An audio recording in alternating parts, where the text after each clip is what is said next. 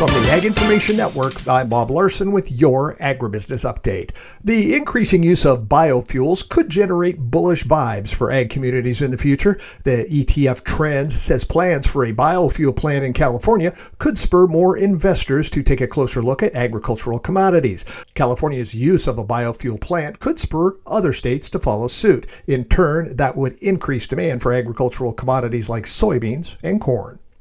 Ag Secretary Tom Vilsack announced USDA's investment designed to support the U.S. specialty crop industry. The launch of the Assisting Specialty Crop Exports initiative will provide $65 million for projects that will help the specialty crop sector increase global exports and expand access to new markets.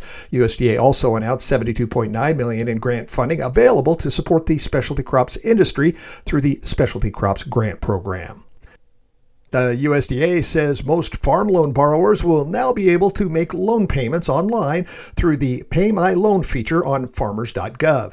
Pay My Loan is part of a broader effort by the Farm Service Agency to streamline its processes, especially for producers who may have limited time during the planting or harvest seasons to visit local FSA offices. On average, local USDA centers process more than 225,000 farm loan payments each year. Get the equipment and trucks you need at Ritchie Brothers Los Angeles Auction, February 8th and 9th. Bid online for more than 2,000 items. For more details, visit rbauction.com.